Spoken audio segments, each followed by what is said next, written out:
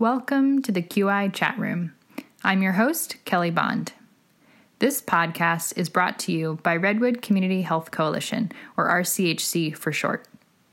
We're a network of community health centers and a wellness education site throughout Marin, Napa, Sonoma, and Yolo counties. We formed in 1994 with a mission of improving access to and the quality of care provided for underserved and uninsured people. This podcast is all about quality improvement, or QI, in healthcare. We'll bring you speakers from our member health centers, outside health centers, county and federal agencies, healthcare plans, and more. Those speakers will discuss promising practices they've identified at health centers, the latest data on specific health topics, and engage in conversation with our live audience. We've been hosting these chat rooms since late 2018 and transitioned to the podcast format in the fall of 2019 to reach a greater range of listeners. We hope you'll join us as we share the latest in quality improvement with you. Today, we're bringing you the first episode in a series of COVID-19 focused sessions. Our goal is to share information with health centers that can help make this challenging time a little bit easier. Today, we have RCHC's Health Information Technology Project Manager, Jennifer Inden. She brings years of experience working in a health center and at RCHC has become our resident expert on telehealth. In our current state, telehealth is the primary way health centers can continue to care for their high-risk populations. If you're finding it challenging to keep up with the ever-changing rules and regulations around telehealth, you're not alone. Throughout the episode, I'll be asking Jennifer a series of questions to help clarify telehealth changes to date. She'll provide some helpful tips around documentation and more. The first question I asked Jennifer was for some clarification around the COVID timeline. Here she is to walk us through a brief overview. I'll just start kind of at the beginning. So on January 31, the Secretary of HHS, which is the Health and Human Services at the federal level, declared a public health emergency. Then on March 4th, California declared a state of emergency. On March 6th, just a couple days after that, Congress passed one of the first Coronavirus Supplemental Appropriations Act, which included monies for telehealth and also gave the HHS secretary the authority to waive or modify the Medicare telehealth requirements, which is a big deal. Right, I should also note that my timeline doesn't include everything. I'm just really kind of just scratching the surface to give us framework around telehealth. So after Congress passed that first Appropriations Act, on March 7th, the Office of Civil Rights, or the OCR, publicly noted flexibilities around HIPAA compliancy for telehealth products or tools, allowing the use of popular non-public facing applications such as Apple FaceTime or Facebook video chat, Skype, etc. And the purpose of that was to allow the least amount of barriers between patients and their healthcare providers. On March 17th, CMS, so Medicare, released initial guidance on telehealth during the COVID national emergency, but still left a lot of gray areas. So they were really great in having an initial response, but essentially their initial response was, we're working on it, here's some stuff to get you going. That's really what that first one was. Then on March 16th, California Department of Healthcare Services, or DHCS, they submitted, along with a lot of other states, what is called a 1135 waiver, which is essentially a request to CMS to waive some telehealth, as well as other stuff, regulations, or really giving states the flexibility in providing telehealth to patients. DHCS also released their first billing and reimbursement guidance for Medi-Cal on the 16th. Then on March 23rd, CMS approved some of the 1135 waiver requests, but was still working on the specific requests around telehealth and telephone flexibility. On March 27th, Congress passed the CARES Act, which was the biggest appropriations act and the one that has gotten the most media attention. And really how that impacts us is it further expanded access to telehealth with additional monies for HRSA grant programs, which is a lot of our health centers, as well as to the FCC, all with the goal of advancing telehealth.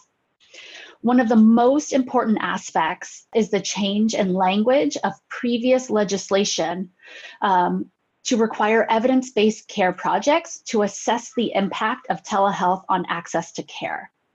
We'll talk a little bit more about that later, but essentially it gave the HHS secretary the ability to look at existing regulations and help make the call on evidence-based care and what that is looking like and monies that are funding those projects.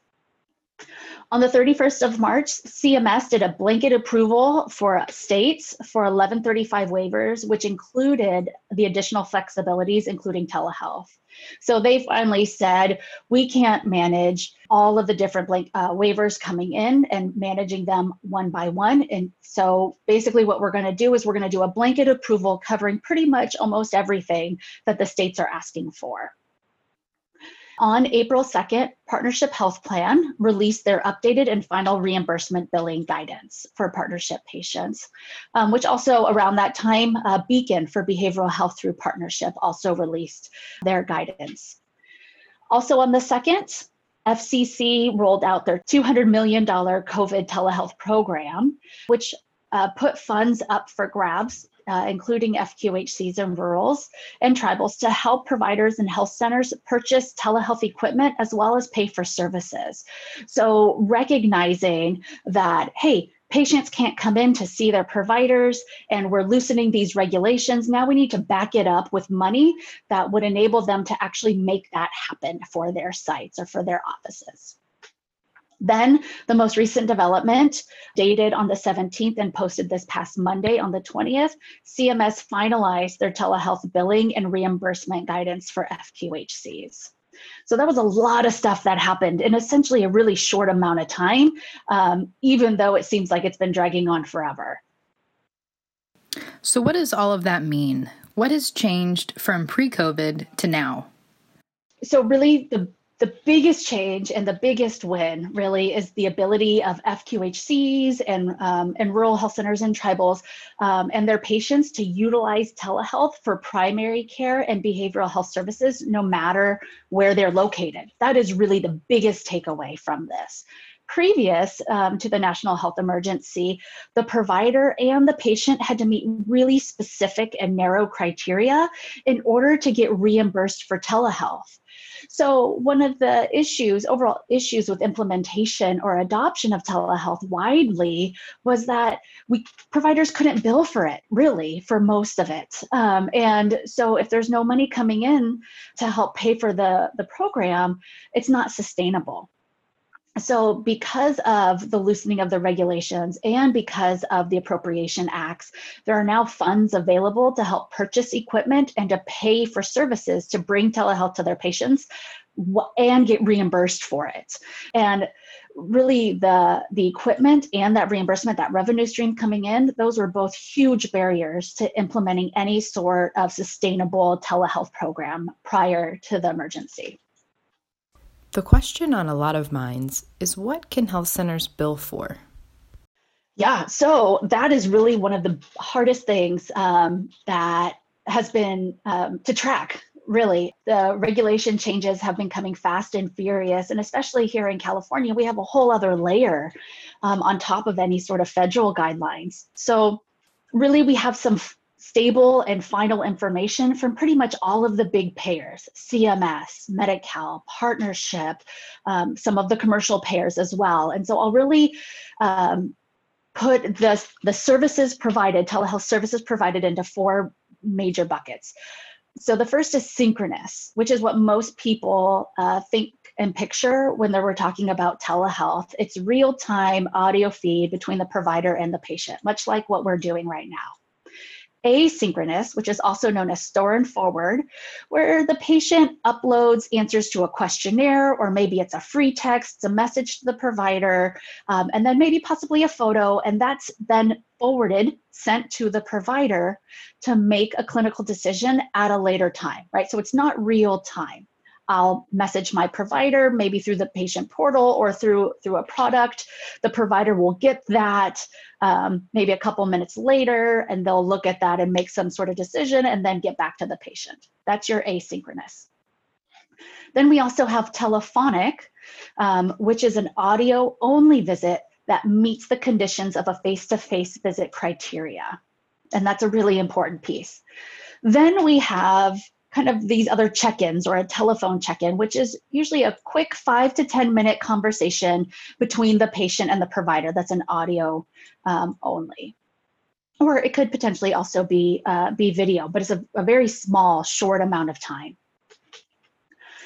For Medicare patients, what we're able to bill for is synchronous, so real-time audio video feed between provider and patient, and get a $92 reimbursement. Any telephonic visits, whether they meet the face-to-face criteria or not, need to be billed underneath a G code and are eligible for a $25 reimbursement.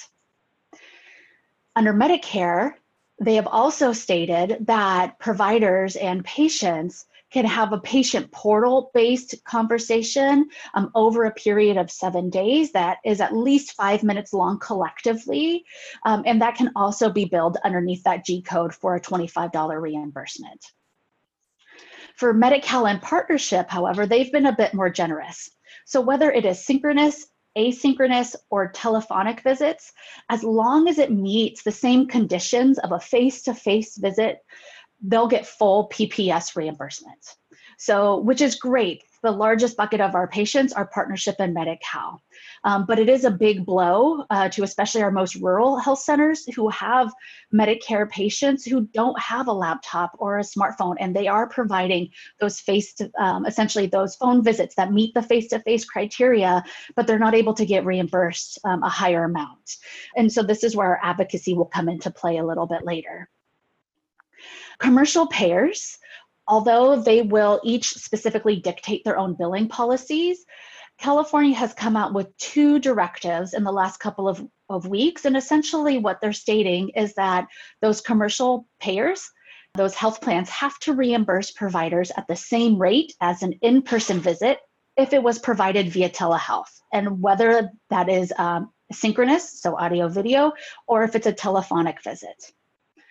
So essentially, a commercial payer cannot say, oh, even though you did everything you would normally do in a face-to-face visit, because you did it over telehealth, we're going to pay you less. The state said, you can't do that. The state also stipulated that commercial payers cannot exclude coverage for services just because they were provided via telehealth. So if underneath that commercial payer and that patient's health plan, that particular service would be covered in a face-to-face visit. And if those same conditions are met in a telehealth visit, that commercial payer has to pay for it. They have to cover it. They can't say no. Once you understand what you can bill for regarding telehealth, next you need to understand how do you document it. So here's Jen with some tips for documentation. All right, so documentation is really, really important right now. And this was one of the biggest, next to how we should actually bill and what are we going to get reimbursed. This was the next biggest piece to the puzzle that we were missing for quite a long time. Providers, of course, our recommendation is always to document at the highest level of services provided, whether they are doing it over the phone or synchronously or using an asynchronous tool or over the patient portal, whatever it is, they should document to the highest level possible, pretty much as they would in a face-to-face visit. But there are a few additional things that they should also include in their notes. The top one is circumstances involved that prevents an in-person visit, such as our statewide stay-at-home order, or if it's unsafe for the patient to come into the clinic, right? Even if that's like your first choice, this is something that we really should probably do in person, that it's really not safe for the patient to come into the clinic. that the video visit or that the telephonic visit takes place of the face-to-face visit. It's also really important to stick that in there. Of course, that the service is medically necessary and clinically appropriate to be provided via telehealth. And we are also recommending to note how much time was spent with the patient. And although the payers, CMS, partnership, Medi-Cal, commercial payers, may not necessarily be stipulating that that is a requirement, based upon conversations that we're having with our providers here in RCHC, as well as across the nation, really having that documented will help frame the visit in case of an audit of that chart note. And so all of those pieces are really important. Now, what does that actually look like for a provider? It can look very differently. Some providers naturally chart some of this stuff and just how they're filling out their progress note. Others may need to specifically put in a sentence saying that we determined that this is medically necessary and clinically appropriate, right? So it really depends upon the provider and the organization on exactly what that chart note will look like. The other piece that's important to take into consideration is consent. Not just consent to treat, which also should be documented someplace within the EHR, but consent for telehealth. California, a couple weeks ago, waived the requirement to obtain specific telehealth consent from the patient. So previously, the provider would need to specifically ask the patient, we are doing this over telehealth, right? We're doing this over video, we're doing this over the phone. Are you okay with that? Do you consent to receive the services this way? And the patient needed to answer yes or no, and the provider needed to document that. So California came out and said, you don't need to do that anymore. But just until the last couple of days, it was not the same for CMS. CMS just released that they are no longer requiring specific consent for their synchronous telehealth visits, right? So their audio video visits, but they still require it for any services billed underneath that G code. So any of those patient portal or those brief check-ins with the patients over the telephone that we're billing that G code for, CMS is still requiring that the provider or somebody underneath the provider's authority receive and document that consent to get those services. Ultimately, as RCHC, we're really recommending that each organization determine what they will require their providers for documentation, and taking a couple of things into consideration. What's an acceptable audit risk level for you? Right? Are you on the radar for an audit? How much of a chance do you think that that CMS is going to come back and look at those charts? Also, what type of services are mainly being provided? If your site or organization is doing a lot of those G code type of services where they're required, maybe it might just be easier to have everybody throw that consent in. Or perhaps all of the providers have just finished being trained and are finally getting in the groove of adding in a consent template or adding in that consent information into their progress notes. And you don't want to have to go through the trouble of telling them that they don't have to do it anymore. That's okay too. So it's really up to each individual organization to determine what their expectation is of documentation as far as consent goes for telehealth services. So hopefully by now you understand a little bit better the elements of billing and documenting, but now we wanted to know what kind of tools are health centers currently using around telehealth. There's a lot of them. Really, in the first couple of weeks, none of us knew how much time we would have to get a telehealth platform up and running, right? We had no idea. So a lot of the health centers were making decisions really quickly and what I'm calling doing a steamroll implementation. They picked something and they pushed it out, right? And we're just they were taking the easiest route and getting something out there. Now we've had a few weeks with a little bit of breathing room where we're realizing that we can move out of that reactionary mode and into more of a response, more of a thoughtful or mindful response, but we're still kind of waiting for that other shoe to drop. So in the first few weeks, a lot of health centers, because of the need for a quick stand-up, it meant finding something easy for staff and patients to use and low cost or even free. Doxy.me and Zoom were large choices and are still popular and are in use. Several health centers decided to try to utilize their EMR's built-in telehealth module, like ECW's module or NextGen's Auto, but they found that there were barriers around how patients access the telehealth sessions. Primarily is that the patients needed to be in their patient portal, which added a whole other barrier on top of just trying to get the patient onto that digital session with that provider. And some of those barriers have been remedied by an EMR provider. And now that the health centers have a little bit of room to breathe, they're able to support a much more robust rollout of these types of tools. A few of our health centers have also started or will be starting with Luma Health, which has been a great patient engagement tool for those sites. And Luma moved into the telehealth realm due to the demand and because they had the capability really underneath the national emergency. One of the biggest challenges is that there are so many options out there of both known vendors and also brand new vendors who are being opportunistic and forging their way into telehealth, even if it maybe wasn't in their plan initially, but because they're saying, hey, we have this capability, we can go ahead and do it, let's give it a try. Ultimately, what we're seeing is a lot of the health centers are doing what we call pick it and stick it. So they're choosing one or maybe two platforms and utilizing those across the organization, even if it's really tempting to try out a brand new tool, right? As they're popping up all the time. A lot of the IT and the EMR folks, because they are also working from home, they don't have capacity to continually support new solutions. And so they're trying to find one or two that work and are easy to use, and they're going to use that. They're just calling it. But it's also being mindful of staff. Providers who are just trying to get in contact with their patient and trying to see their patients, they also don't have capacity to try to troubleshoot and learn new products every week. But on the other hand, what we're seeing is a lot of providers are meeting their patients wherever they are. If a patient can't figure out Zoom or NextGen's Auto or ECW's telehealth module, but maybe they have an iPhone and the provider does too, or an iPad, the provider will just FaceTime them. If they don't have a smartphone, patient doesn't have a smartphone, they'll do an audio visit with the patient.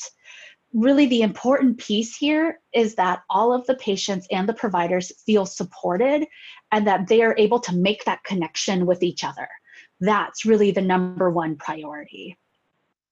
A piece of the telehealth puzzle that is yet to be solved is around document management. How are organizations getting signatures from patients, or how are providers signing documents that the patients need and then getting those documents back to the patients? We don't really have a great solution right now. Several of our health centers in the coalition are piloting several different tools and are trying different things out. And so hopefully in the next coming weeks, we'll have a little bit more information about some solid tools, as well as at the coalition level, I'll be digging more into these tools and putting out a matrix for health centers to use and try out. And we can see how that goes. Okay, so once you have your tool that you want to use, what is your workflow going to look like? Jen's got some recommendations for that too. Yeah, I have a few. Really, I think the number one recommendation is to let your patients know that telehealth is an option. Put something up on your webpage. Work it into any recall messages that you might be doing. If you're utilizing some sort of mass communication tool, text messaging, email, portal, whatever that is, put it into there. Let them know that telehealth is available. There are patients right now that are feeling the need to be connected with their provider, whether for a medical reason or maybe they had something that they were supposed to follow up on, but they're kind of stuck in limbo. They don't know that they can get in touch with their provider, and through telehealth, they can. Providers can continue to see their patients, and patients can continue to be supported by their providers. So that's like the number one thing that I think that I would recommend. The next piece would be to create clear workflow documents for all users. What does it look like? Who is calling the patient prior to the appointment?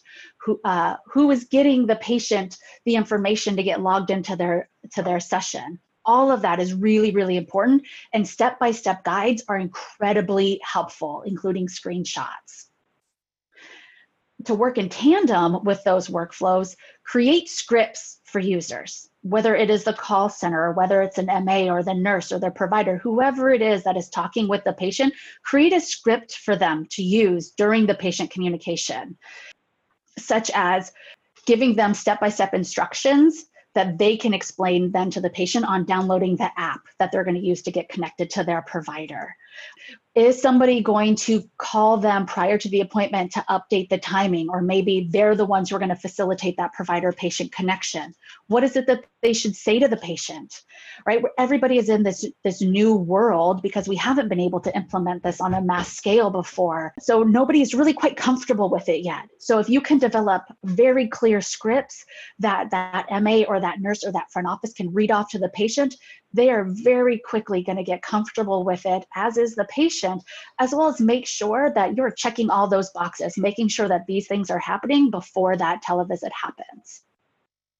My other recommendation that a lot of sites are now starting to do is that anything that an MA or a nurse or whatever your workflow is, that somebody would normally do when rooming the patient, maybe a PHQ-9, or maybe some other sort of SDOH survey or any sort of questionnaire that they might give to the patient at that time, have them do that prior to the appointment. Do it during the confirmation call, or have it set up in the morning. Think of it similar to like a pre-op call. Right? Prior to going in for any sort of surgery, you get a call from the pre-op nurse, usually the day before, and they're going to go through this checklist of questions. I think that it would be a much easier handoff from patient to provider, and would help ease any sort of concerns from the patient that, yeah, you know what, we are kind of business as usual. It might be in a little bit of a different order, but it's business as usual, and we're going to continue to take care of you. So my last question for Jen was, what kind of trends is she seeing in the telehealth world? Right, so that is kind of a loaded question. We could talk about trends all day, trends in the technology realm, trends in the regulation realm, but I think that is really probably what I want to focus on more is what are we doing at the coalition in the telehealth realm, and how is it going to impact you? Really, right now, my favorite metaphor for the trend for telehealth is that you can't put the toothpaste back in the tube. Somebody mentioned that to me on a conference call last week, and I think that fits this perfectly. Prior to the pandemic, the FQHC telehealth was in the tube. And now, with the loosening regulations and the funding available, we have squeezed that tube, and that toothpaste is out, and we are using it. Right? If you talk to anybody that working in the safety net 5 years ago, we could have all said essentially the same thing. Telehealth is a great option for getting patients connected to their care team. It reduces barriers to care. It's going to decrease no-show rates. I think a lot of us knew that. The policymakers, however, had not caught up. And so now they're being forced to because of necessity. So what are we doing about that? So underneath RCHC, underneath our Health Center Controlled Network HRSA grant, we are pivoting slightly to be able to utilize our conditions and our focus on health information technology to focus on primary care telehealth, patient home monitoring devices, as well as care team configuration changes, operational changes. What does that look like now if we're delivering care via telehealth? How does that change what it looks like in the clinic for the patient and how care teams operate?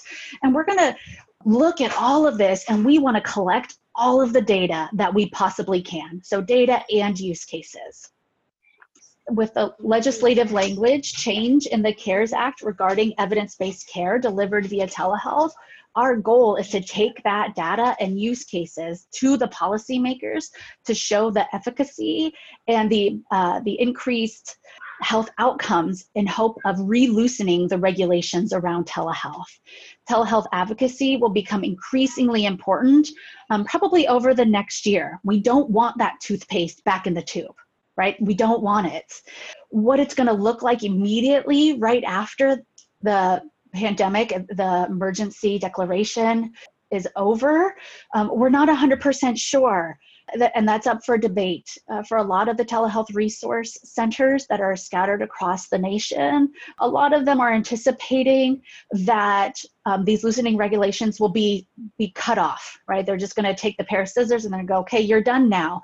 But then that's where our advocacy comes in, and we're going to take all of this information and say, look at what we did during this time. Not only were we struggling with stay-at-home orders and remote working and all of these other things, but during all of those challenges, we were still able to get A1Cs under control. We were still able to complete our phase workups on our patients, and they had better outcomes. We did that all through telehealth, and that in turn will re-loosen the regulations so that we can move forward in a sustainable manner with a mixture of in-person and telehealth visits that really helps break down those barriers between the provider and the patient and getting them to the office.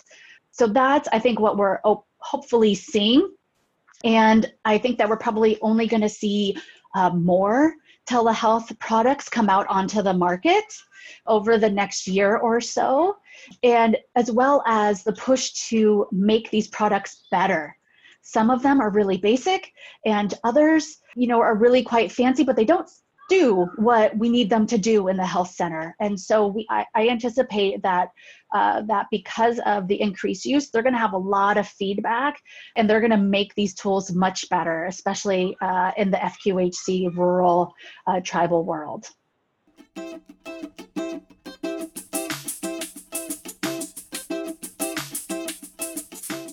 A big thank you to today's presenters, participants, and our listeners.